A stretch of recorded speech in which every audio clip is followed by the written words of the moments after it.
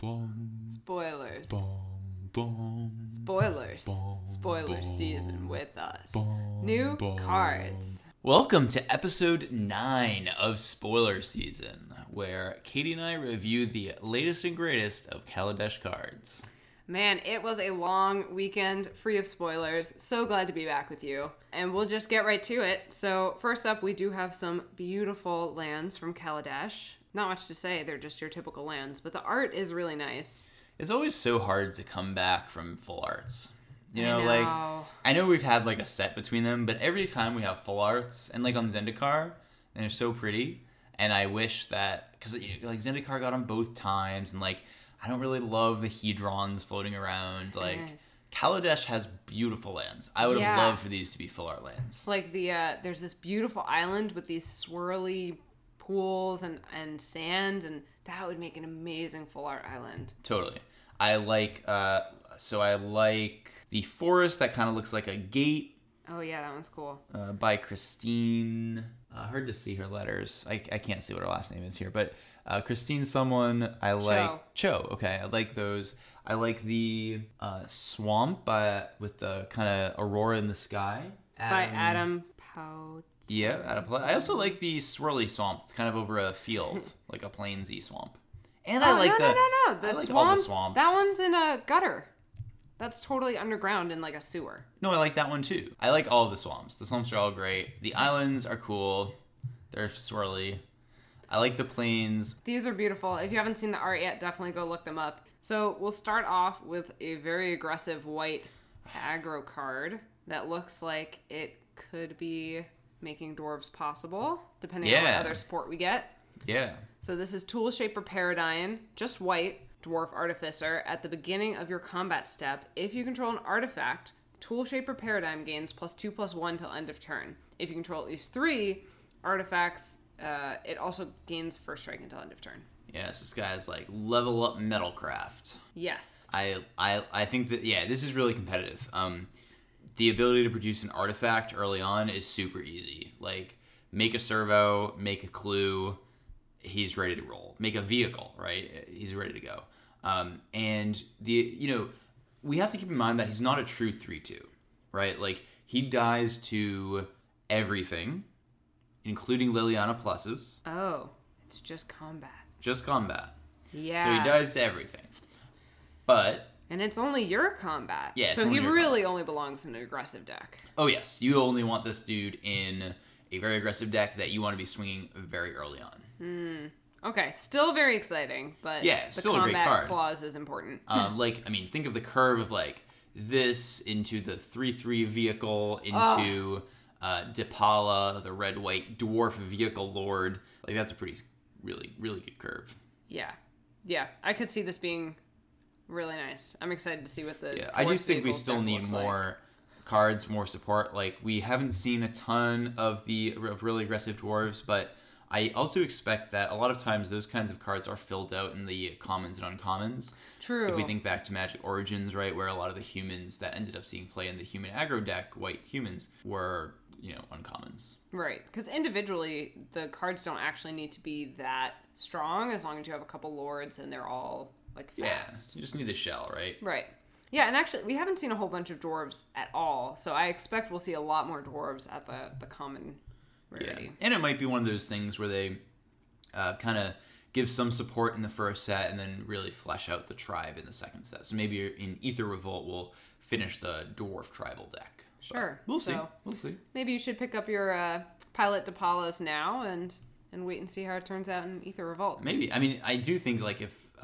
Dipala falls pretty low because there isn't enough support in Kaladesh, I would definitely pick up a couple copies. Next up, Electrostatic Pummeler. This is a 3-cost artifact, 1/1. When it enters the battlefield, get 3 energy. You can spend 3 energy and give it +X/+X till end of turn, where X is its power. I don't like this. Yeah, I can't believe this is a rare. Yeah. This would be so disappointing to open in your draft pool or any pool. This is just... So it seems like, okay, I'm pumping this up. Maybe I want this in an aggro shell, right? So I can, like, go that red +2/+1 trample and then give it, like, double strike. But you can't because it's a 3-mana 1/1. that doesn't have haste and does nothing when it comes down. Like, you could treat this as 3 mana, add 3 energy to your mana pool, make a 1/1. Yeah. But outside of that, like, I don't think it's a very functional. No, I agree. And I don't think that 3 energy is that worthwhile. I think there are other better ways to get energy that have more flexibility attached. Yeah, that, like, do something. Right. On their own. Yeah. Next up, we're going to do Consulate Surveillance. White 3 enchantment. When Consulate Surveillance enters the battlefield, you get 4 energy counters. Pay 2 energy counters. Prevent all damage that would be dealt to you this turn by a source of your choice. So this is just like Circle of Protection energy. It's very expensive. It doesn't do anything when it comes down except, give you the 4 energy. But like that in and of itself, I feel like is probably not sufficient. And the fact that it only prevents damage from one source, I don't like this very much. Yeah. I mean, this does have some flexibility, right? It could come down and that turn prevent damage from 1 or even 2 sources, or more if you have other energy floating around from other sources. So I don't think that's worth it, though. I don't want to pay 4 mana to prevent damage from 2 sources. Yeah. I mean, usually preventing damage is not a super great effect because it's just delaying, right? It's not helping you win the game. Yeah. It's not putting you in a better position. And you're down a card. Right. You're down a card, and then the next turn you're in the same position and you're going to die. So... Yeah. I like the 2 things I can think of with this card are, one would be if there's some way where I can like consistently produce 2 energy every turn, then like this can just fog an Emrakul every turn. But why not just play a removal spell? So yeah. The other purpose I can think of it is this card semi-combos with Madcap Experiment, where I can cast Madcap Experiment, and if I have this on board, I'm able to prevent the damage that the experiment would deal to me. Okay. But this is that's an expensive combo that you want when you have a combo deck. You want your pieces to all be individually fine at least. And like, when Splinter Twin was a deck, like Deceiver Exarch is like a fine card. Like you can cast it, flash it in, tap down a land, tap down a blocker, tap down an attacker. Like it's very flexible. This is like pay 4 mana, make an enchantment. I like it's just not very good. It's not very good. Yeah, that's fair. Do you see it being more useful in I'm not even excited about it for limited. No, I don't like it in limited either, especially because in limited you often go wide. Like this could be like sideboard. Oh, my opponent has a bomb. My opponent has like Sovereign Skyship. Right, but it's surprising that you don't have a better answer to that. I agree. I don't think this is very good. Yeah. All right, the next card we are excited about, Glint Nest Crane. This is blue 1 for a 1/3 flying. When it enters the battlefield, look at the top 4 cards of your library. You may reveal an artifact card from among them and put it into your hand. Put the rest on the bottom of your library in any order. Yeah, this guy's this birdie is sweet. It reminds me of Augur of Bolas. It costs the same amount. It has the same stats. This one has flying, and this one also goes a card deeper. Right? It goes 4 cards deep instead of 3, and it gets you an artifact instead of an instant or sorcery. In a deck that is heavy into artifacts, this is great. This is a decent blocker. It can get in for some damage. It can block flyers if you need to, chump for a turn or something, and it gives you a card. I really like this, and like you also can, and like every ETB gets better with Displacer. But I can't stop thinking about it. Like I just feel like Displacer with so many things is so good, and being able to like semi-anticipate for an artifact every turn is really good. Yeah. Sorry. Just to be clear, like it's very good without Displacer. Right. I'm just kind of like win-mooring because I love Eldrazi Displacer, if that hasn't been clear throughout the podcast. Yeah, so I love this card. My one concern is I'm curious how many artifacts you're going to have in a deck. Like, we've seen a number of good artifacts. I'm not sure how many belong in the same deck. Yeah, so that's my only concern is you're going to want to run a lot of artifacts, so you're likely to get hits off this. Yep. And I don't know what that's going to look like right now. I'm sure Frank Karsten will run the numbers on this guy, give us some hypergeometric math, and tell us how many you have to run for this to be good. But I feel like as long as you have a couple of Gear Hulks, you have a couple of vehicles, you have some artifacts that do things, like, you'll hit stuff. And, you'll hit stuff. Yeah. I mean, I'm comparing to Coco Collected Company, right? You dig 6 cards deep, and your constraint is you want a 3-cost creature or less. 3 or less cost creature. And you want to run 25 3 or less cost creature. You think it's realistic to run like 25? No, but that's not a good comparison because Collected Company, you run 25 to get 2 hits off of. You only need 1 hit off of this card. Right. Okay. So yeah, like I don't actually know how many you would need. My estimate is like 20. Yeah. But yeah, I think this will see some play if there's like we've said, a deck with enough artifacts. Right. Our next card is Blossoming Defense. Green, instant. Target creature you control gets +2/+2 and gains hexproof until end of turn. Nice. So I love the hexproof. Again, we're seeing hexproof for green, which is a very common green thing, but I feel like we haven't seen a ton of it recently. They've been trying to kind of power down hexproof. Hexproof's really powerful. Yeah. Doesn't lead to the kinds of games that Wizards wants to create, right? It leads to non-interactive games where you have a hexproof beater and I can't do anything about it. That's why Dragonlord Ojutai was a good design, because Dragonlord Ojutai could be hexproof, but while it was hexproof, you couldn't be attacking with it. You couldn't be winning the game with it. And when it attacked, it lost its hexproof, so it was able to be killed, but also it's producing some card advantage, so it can find you with Silumgar Scorn to counter their removal spell, and then they're just dead on the second hit, like, realistically. Right.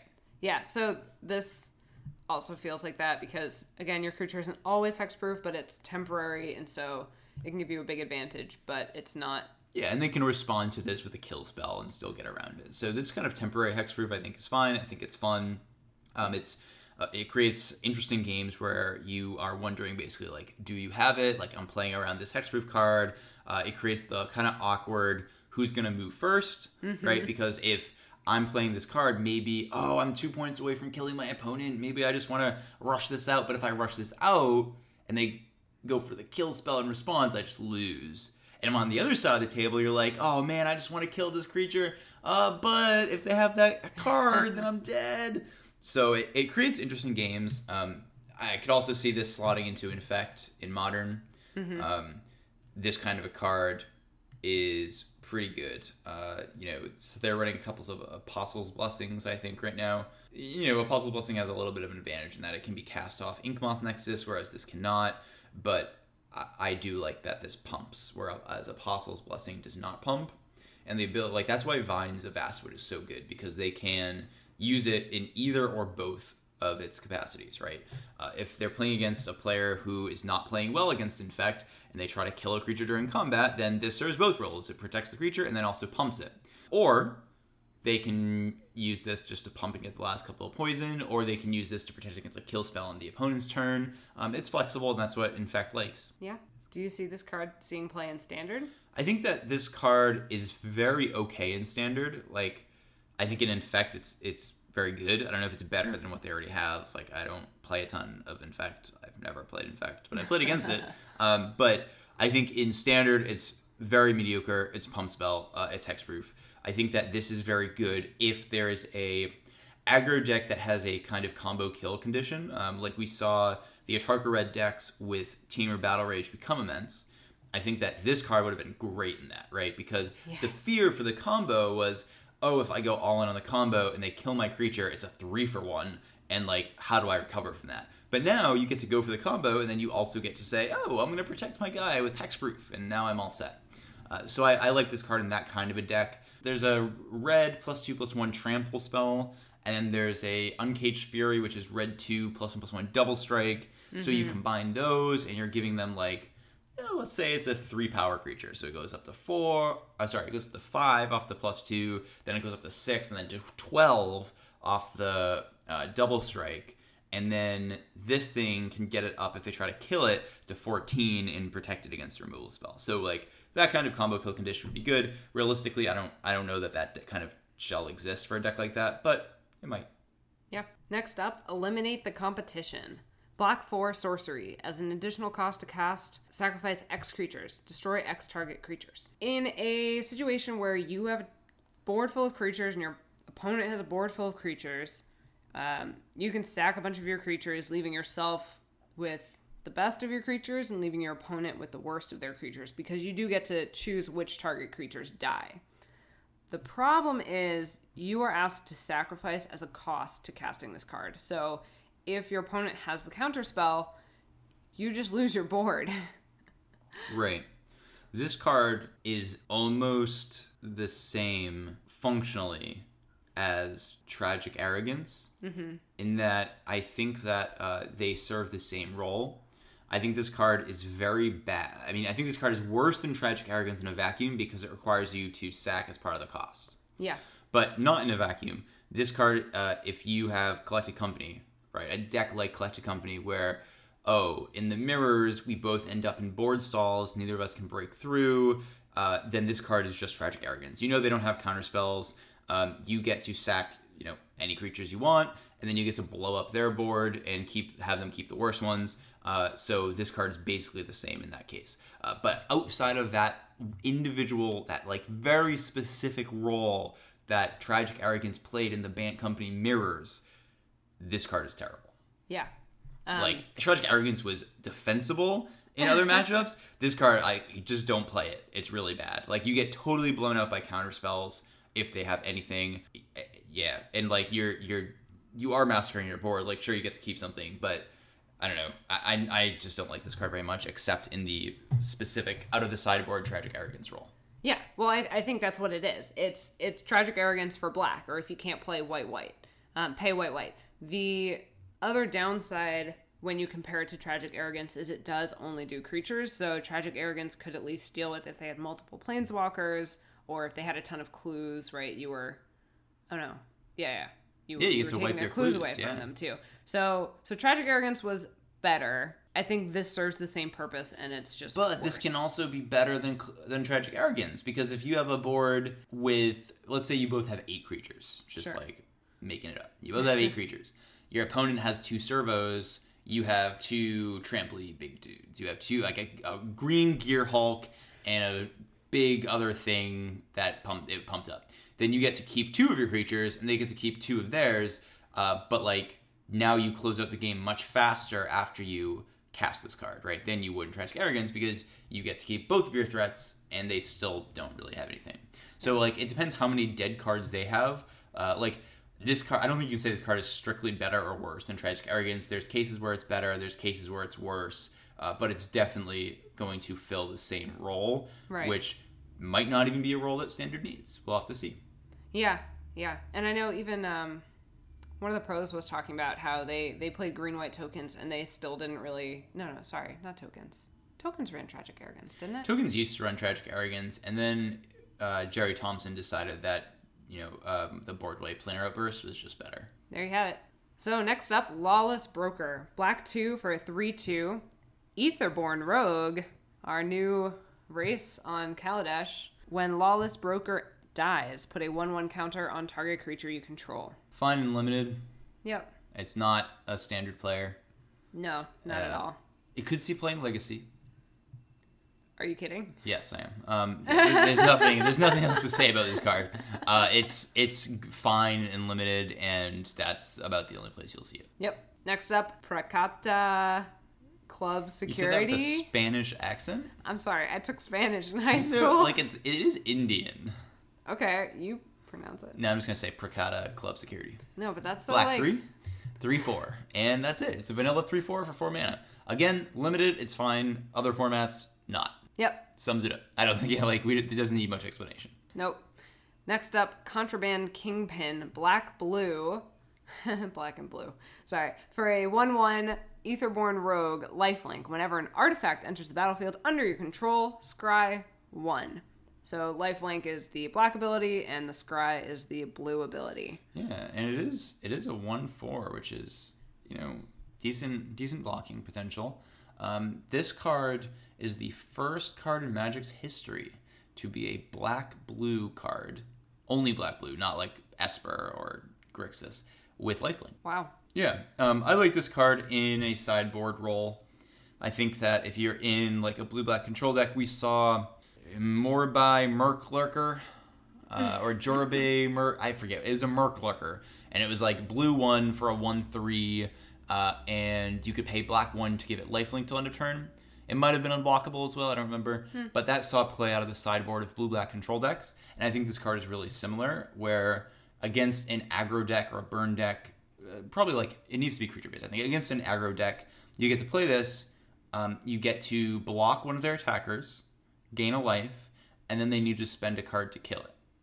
Yeah. Because they might have removal spells that can kill up 4 toughness creature. Most likely they attack into this to get its toughness down, then they spend a burn spell to get rid of it. So it's doing a ton of work. It gets to gain the life from you not taking damage off an attack, gain the 1 life off of lifelink, and then gain both a life and a card off of their removal spell. This is the kind of card that is good out of the sideboard against those decks. There might be better options, and it might see 0 play whatsoever. Like, Filigree Familiar is also just a really good card. But in the right meta, and like in the absence of better cards that fill a similar role, and like this is 2 mana, so it comes down really early, right? Which is really important. Yeah, very especially important. against aggro. Totally. I think that this card could see play. For the second ability, do you think that's relevant? Not really. I don't think you're going to be playing that many artifacts, but I think it's sort of like oh, that's nice. I get to scry this turn. Like the kind of thing you might even forget about because it happens pretty infrequently. Yeah, the interaction with clues is cool, right? Clue, ETB, True. scry 1, and then crack the clue to draw a card.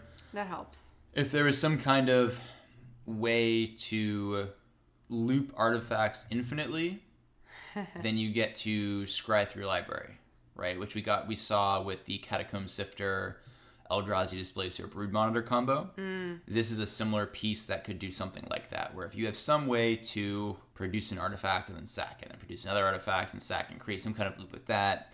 I wonder if there's modules, maybe? Do those... I forget. No, those don't actually... One of the puzzle mods you can use mana to make. Yeah, so I don't know if one exists in standard or not, but if you can loop artifacts infinitely, you get to just search your library for any card and put it on top, which is nice. Yeah. You could play Grixis, have Saheeli, and this Kingpin, and get to scry every time you use her minus. Yep, you could. Or you could play a good Grixis deck. Yeah. I'm just trying to give Saheeli some love. Sure.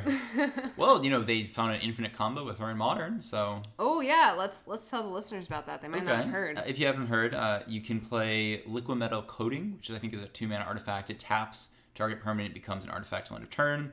So basically, you turn Saheeli into an artifact, and you -2 Saheeli, you copy herself, sack the original, -2 the new Saheeli, copy yourself, sack the previous one, and you just do that forever, and you get infinite ETB triggers and like die triggers for an artifact.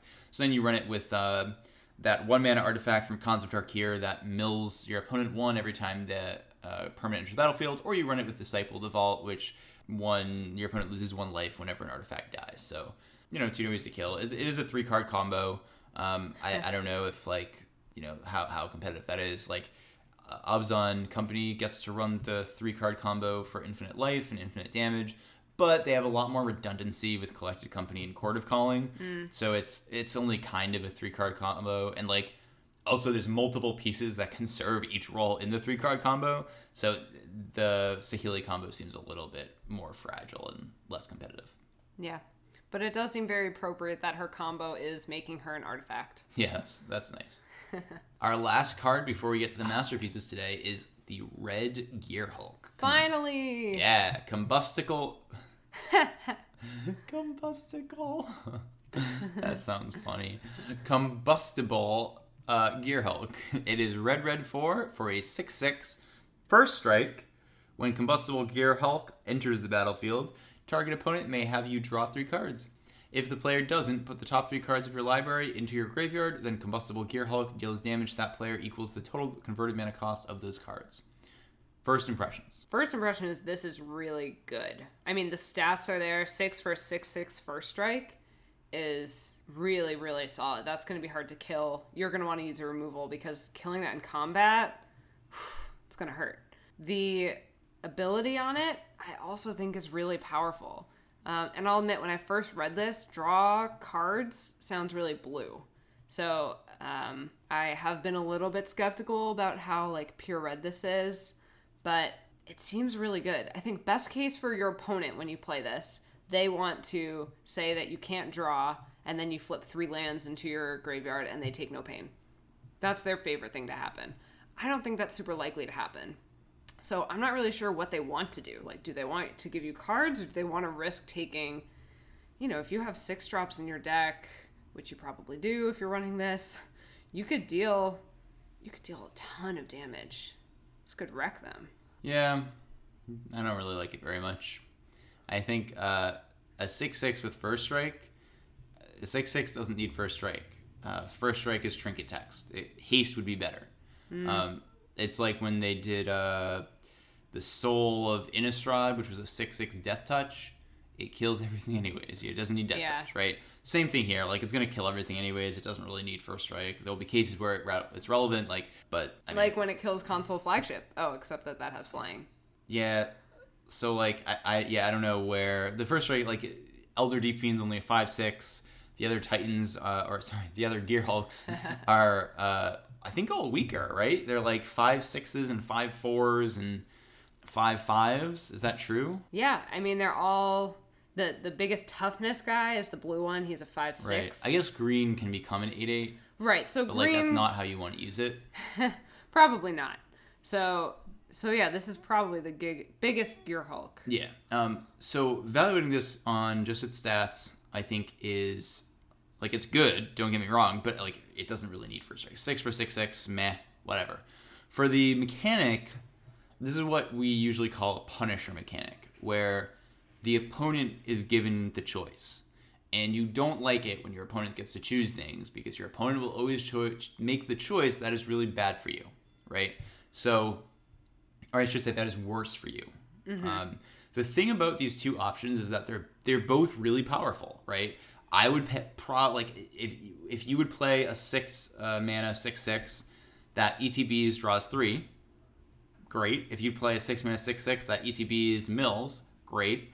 But whereas multiple modes or flexibility on commands makes the card better, in this case, even though both of those two things individually are very good, the fact that now your opponent gets to choose makes the so-called flexibility on this card worse. This card, I think, is probably worse than either of the other cards I said, a card that just has one of those abilities. And as opposed to the other Gearhulks, you know exactly what you're getting out of them. If I cast the blue Gearhulk, it's in a control deck, I'm getting a kill spell, I get to kill something. The black Gearhulk, I get to kill something. The green Gearhulk, I'm trying to curve out, make a giant sky spawner, for example, and kill them. Awesome. White Gearhulk, same idea. Like Tragic Arrogance are boards.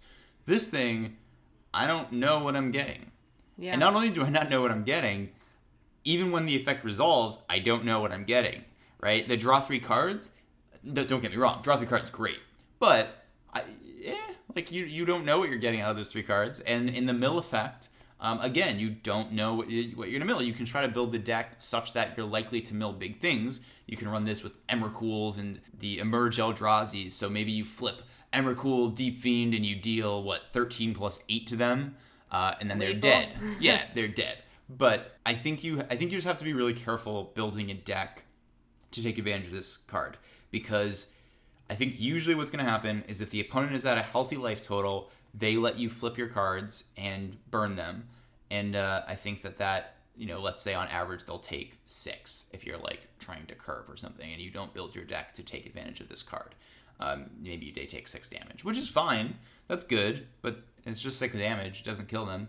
And I think if they're low life, then they give you the 3 cards, which is sweet. But how necessary is it? If they're already at low life, do you need... Sometimes you do, right? Sometimes you need to finish them off. But, I think this is probably the worst of the Gearhulks. Worst of the Gearhulks, though, is a good category to be in. Gearhulks seem very strong.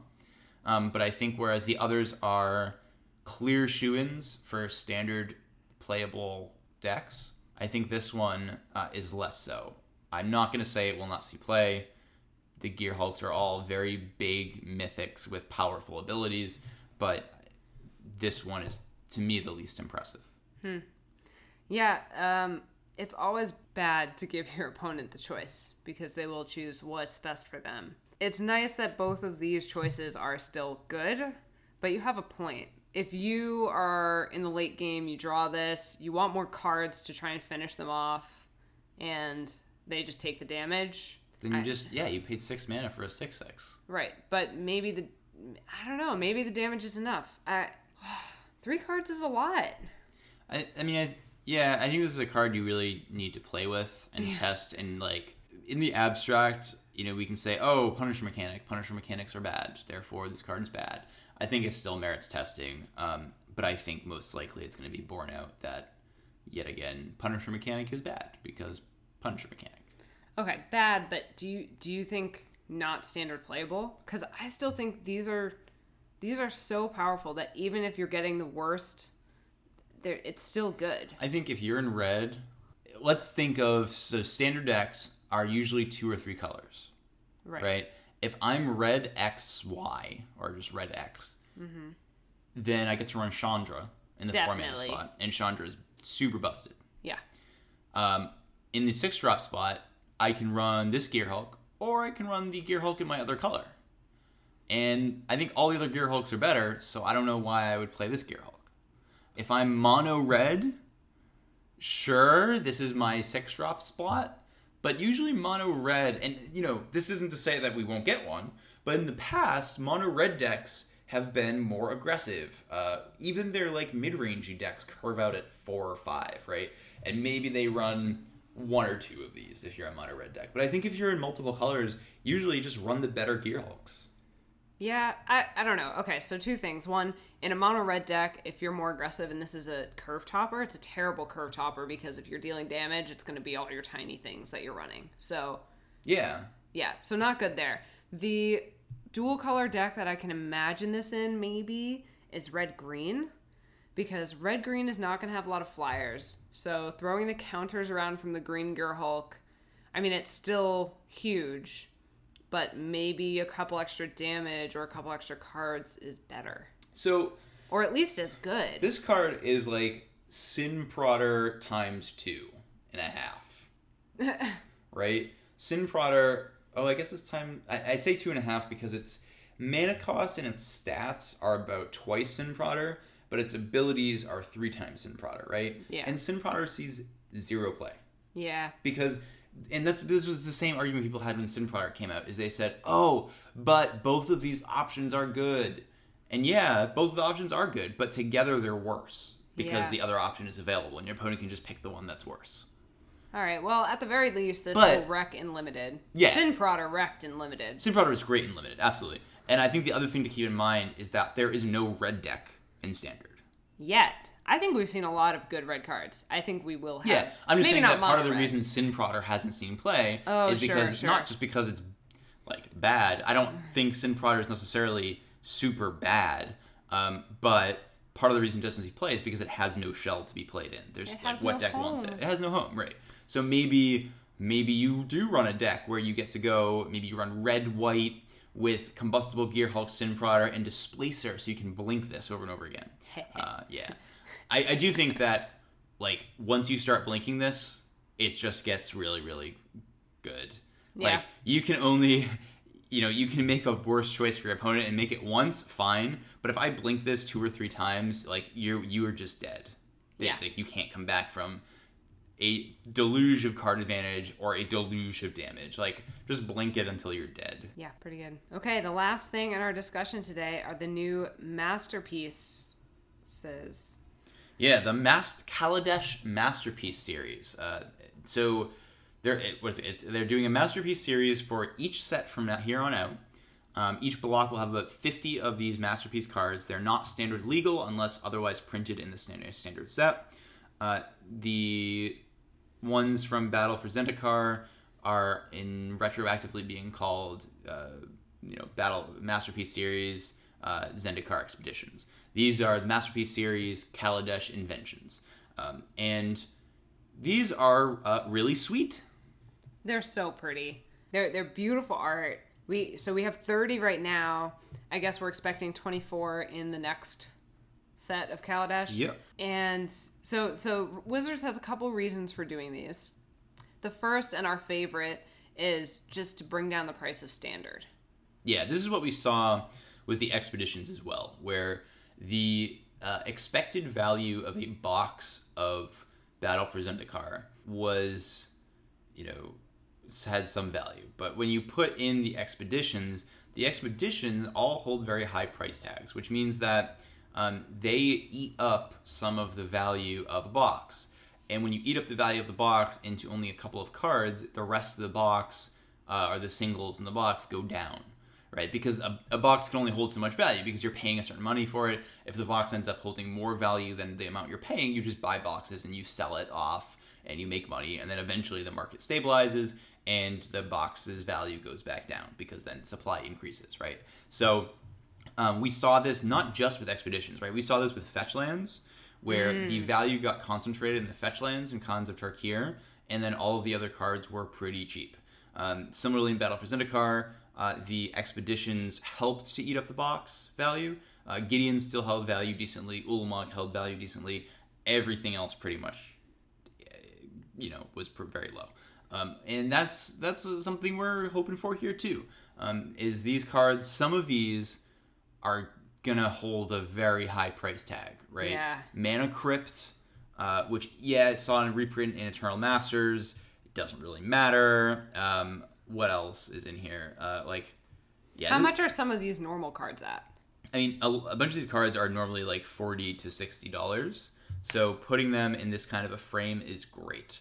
Of course, some of these are really not worth a lot, like Hangerback Walker. Right, it's an appropriate reprint. Like Hangerback Walker is actually from Kaladesh, but it doesn't matter, right, in terms of value. Right. So that's one reason, and I'm definitely excited about that reason because I love Standard. I basically play only Standard, so having the cost of that come down and be more accessible to other players, because I hate when other players are like, "Oh, I don't want to invest in Standard because it rotates," and I'm like, "Yeah, but it's Anton." It's the best format. To me, I really enjoy it, and that was a shout out to our boy Anton. Yeah, so I want more people playing Standard and not feeling as badly about the price of Standard. Yeah, the second reason for doing these masterpiece cards is to help increase card availability of older cards. This one, questionable. Yeah, this is pretty questionable. Like, to be fair, yes, they are increasing availability of older cards. They are not doing so by any substantial amount. This is not realistically going to be the thing that brings Mana Crypts down in value, right? Eternal Masters helped with that a little bit. These are ultra rare, super mythic-y, super foils that you'll never get, right? They're 1 in 144 packs, roughly, according to the article today. So these are not going to help a ton. But yeah, if you open these, maybe you get to trade into some other cards that you want, just someone who's a collector, and it's nice. And it's cool to be able to open something like a Mana Crypt or an Aether Vial, and it's cool to do, but realistically, it's not going to help a ton with supply of these older cards. Right. So Wizards' third reason was for bling, to bling out your deck. Which is sounds a little silly, but it's an idea that I'm totally on board with. Yeah, to a lot of players, I don't think it sounds silly. To myself, I'm very much focused on the game part of collectible card game. But to a lot of players, the collectible part of collectible card game is really important. And I totally respect that. That is one avenue through which players can enjoy Magic. I know players who are in Modern or Legacy who have played one deck for a really long time and decide to foil it out. I know Commander players who like to foil out their Commander deck, and all of these things are great. And the ability to do that with these really, really good-looking cards, they're really pretty. They're beautiful. And what was also said in the article is that they can't even really display the image properly because it's supposed to have kind of this metallic copper feel to it that doesn't show up really on a computer screen. So I think that's really nice. And there are a good mix of cards, right? You have the Gear Hulks here, which are standard playable. You have Aether Vial. You have, Aether Vial. You have Mox Opal, and you have Steel Overseer, which also play in modern, major modern decks. You see the Swords, which are very popular in Commander and see some modern play as well. And then you have some legacy cards additionally, right? So it's a very nice spread of cards, and I think that a lot of different players will get to enjoy these. Yeah, I'm really excited. I hope that I open some. I think you mentioned, but at a pre-release or at a draft, if you open one of these, like, it's so exciting. And even if, the person next to you opens it or a friend, like, it just brings up the excitement in opening a pack of Magic. Yeah, right. It helps to just like what you said, it increases excitement, right, around opening packs. At Battle for Zendikar, pre-releases, people were like, oh, yeah, I really want to open an Expedition. And when people did, everyone wanted to see the Expedition. And now we get that to some degree in every set. I think it becomes less exciting. Not by a lot, but like if it's an every set thing, it just naturally becomes less exciting. But I still think it's very exciting. Yeah, totally agree.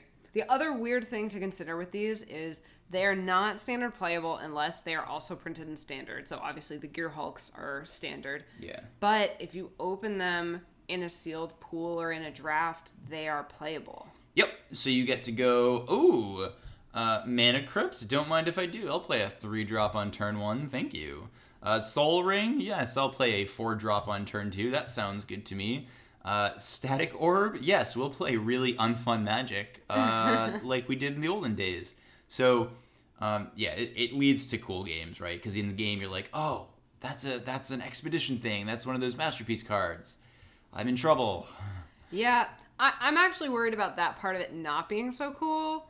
Like, if I'm watching the pros play and the person who wins the draft part is the guy who opens, the old Masterpiece that is a legacy playable card, that kind of sucks. That's not skill. That's luck. Well, you gotta be skilled to put it in your deck. No, you just have to be basic level of intelligence. Like, oh, hey, maybe this is a good card. Maybe free 2 mana every turn is good? Yeah. I don't know.